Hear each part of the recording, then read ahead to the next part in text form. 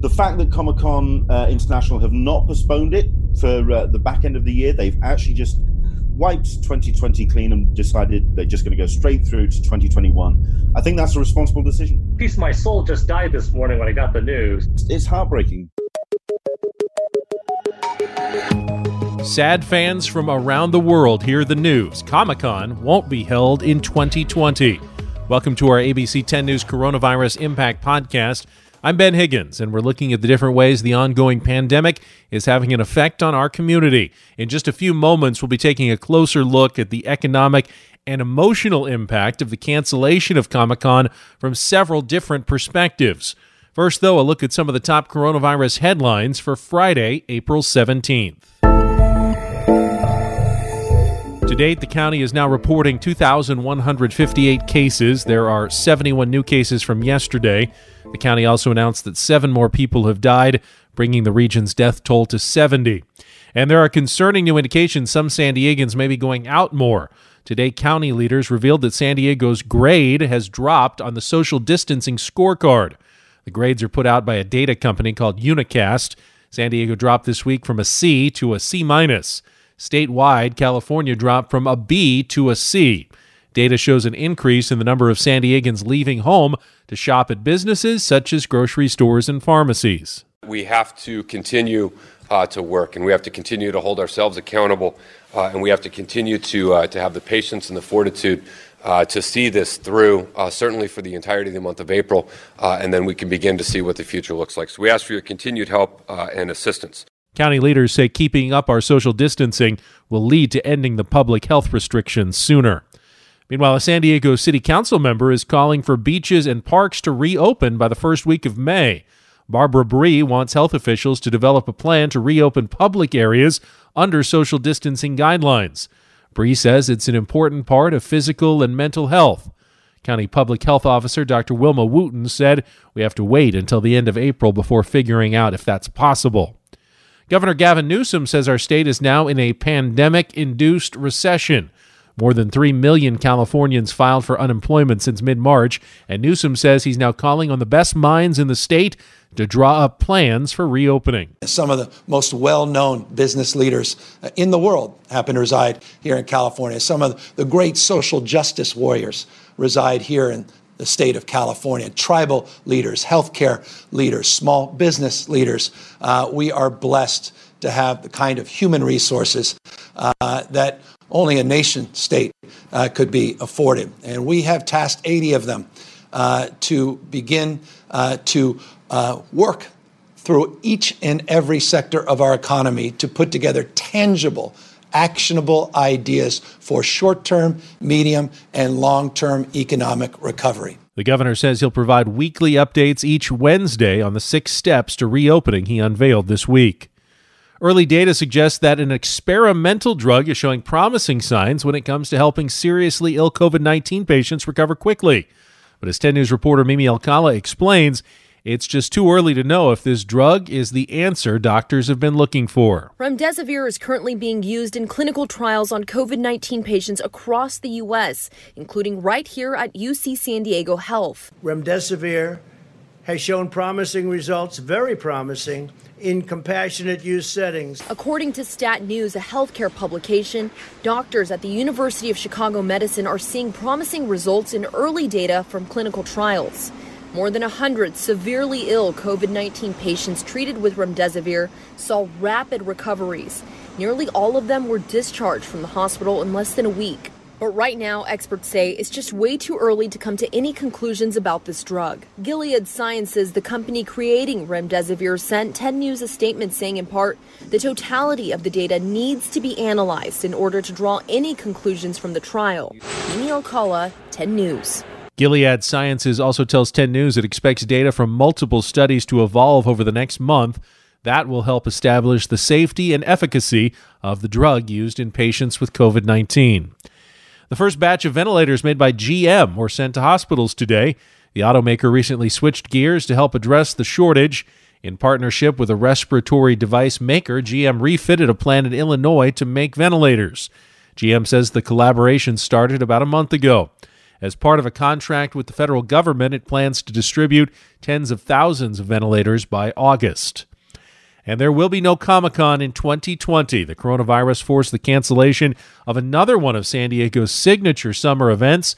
10 News reporter John Horn details the impact. Comic-Con announced Friday that it would not hold its annual July event for the first time in 50 years, citing concerns from the coronavirus. The move sending a devastating shockwave through San Diego's tourism economy. The city estimates the con makes a $149 million impact, including 64,000 hotel room nights over less than a week.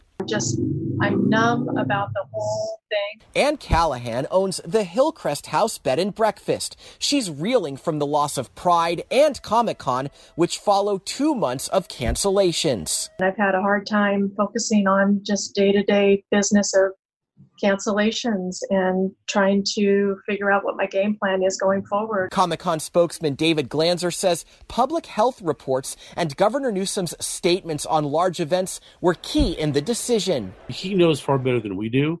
And for that reason, and like I said, others, I think we made the right decision. But Glanzer predicts next year's con will come back strong. Hang in there, kids. Things will get better. John Horn, 10 News.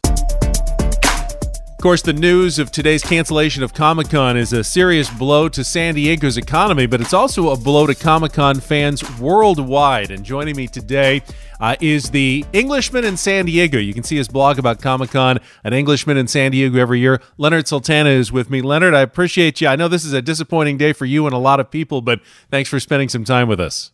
Thank you very much indeed, Ben. It is. It's a blow not only to fans, but not just of convention fans, because we are a big community of people that go to these shows just as almost a family event, really, as we all come together as one big group, but also pop culture fans as well.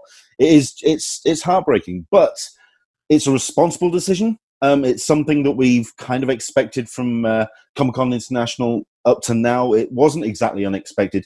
It's just a blow that it's been announced officially. Yeah, and the fact that this is going on around the world. I know in the UK, of course, they've certainly been dealing with serious situations as well. Perhaps that's going to make this a little easier for everyone to accept the fact that it's just not the right time to gather a lot of people together from all corners of the globe. Indeed. I mean, here in the UK, like you say, we're also having issues with getting conventions together. We've had the MCM Comic-Con shows, which are organized by ReedPop, the same people who put together New York Comic-Con. Those have been postponed or cancelled for this year. Basically, a lot of shows are being backloaded now and moved towards the back third of the year. But even that, we're not entirely sure is going to go ahead until we actually get some idea of how this situation is going to be resolved, how it's going to pan out. At this point, it is still very much up in the air. The fact that Comic-Con International have not postponed it for the back end of the year, they've actually just wiped 2020 clean and decided they're just going to go straight through to 2021. I think that's a responsible decision. So, of course, Comic-Con is a place where studios will often drop big news, whether it's from the Marvel universe or the Star Wars universe, about upcoming projects. What are you kind of anticipating for the rest of this year when it comes to some of those big Comic-Con announcements we usually see every July here in San Diego? Absolutely. To be fair, I think we're going to be seeing slightly muted kind of announcements from the studios. They are going to be still very much hit by the blow of theaters not being opened, and we have yet to find out when that's going to happen. So we're going to be seeing a lot of studios very much looking towards either the Christmas season. No conventions to actually announce that, so you're going to be seeing a lot of online and a lot of almost traditional marketing being shown from the studios, not only the movie, but also television as well, as we move into the latter half of the year. With the galvanization of that fan base in a very physical space, because there's really nothing like going to a convention and having all of that energy in a room and having those people come out on stage and really kind of galvanizing the fan base. You're going to be seeing now a lot of online groundswell. You're going to be seeing a lot of hashtags and a lot of a lot of things being moved on an online space. We're talking about a lot of online Comic-Cons, a number of events and a lot of organizations putting those together. So we may be seeing some of that coming from the actual studios as well. You'll be seeing that social distancing in the online space. I think it's actually going to be quite an exciting time because it's going to be a very interesting marketing exercise to get people excited about these projects. I mean, admittedly, there's going to be some casualties as well. I mean, we've just heard today that Artemis Fowl from Disney is going straight to Disney Plus. That's a first casualty of that, the inability of getting a product into the theaters. But who knows? We may be seeing something slightly new and unexpected. It's still very much uncharted territory. The organizers of Comic-Con made an announcement about either refunding tickets that had already been purchased or applying them toward the next year's convention. The same with hotel rooms, about refunds that should be done automatically if they were booked through the official Comic-Con website. What are you hearing? Are people happy with the policies, the decisions that have been made by the Comic-Con organizers under obviously difficult circumstances? Absolutely. Yes.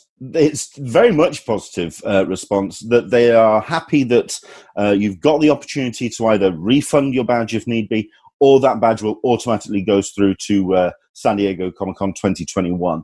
The fact that we actually had a bit of a chuckle about the wording of the announcement, the fact that it's a case of don't get in contact with us, don't email us, don't phone us, you will just get your money back. If you booked a early bird hotel, don't worry, it's just going to go straight back into your account.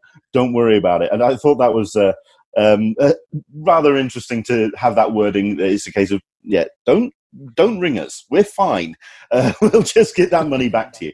But the fact that it is being done in such a way that it's going to be very advantageous for attendees to just kind of pick up in 12 months' time and just attend kind of like almost like a do-over. I think that's been a very responsible attitude from CCI.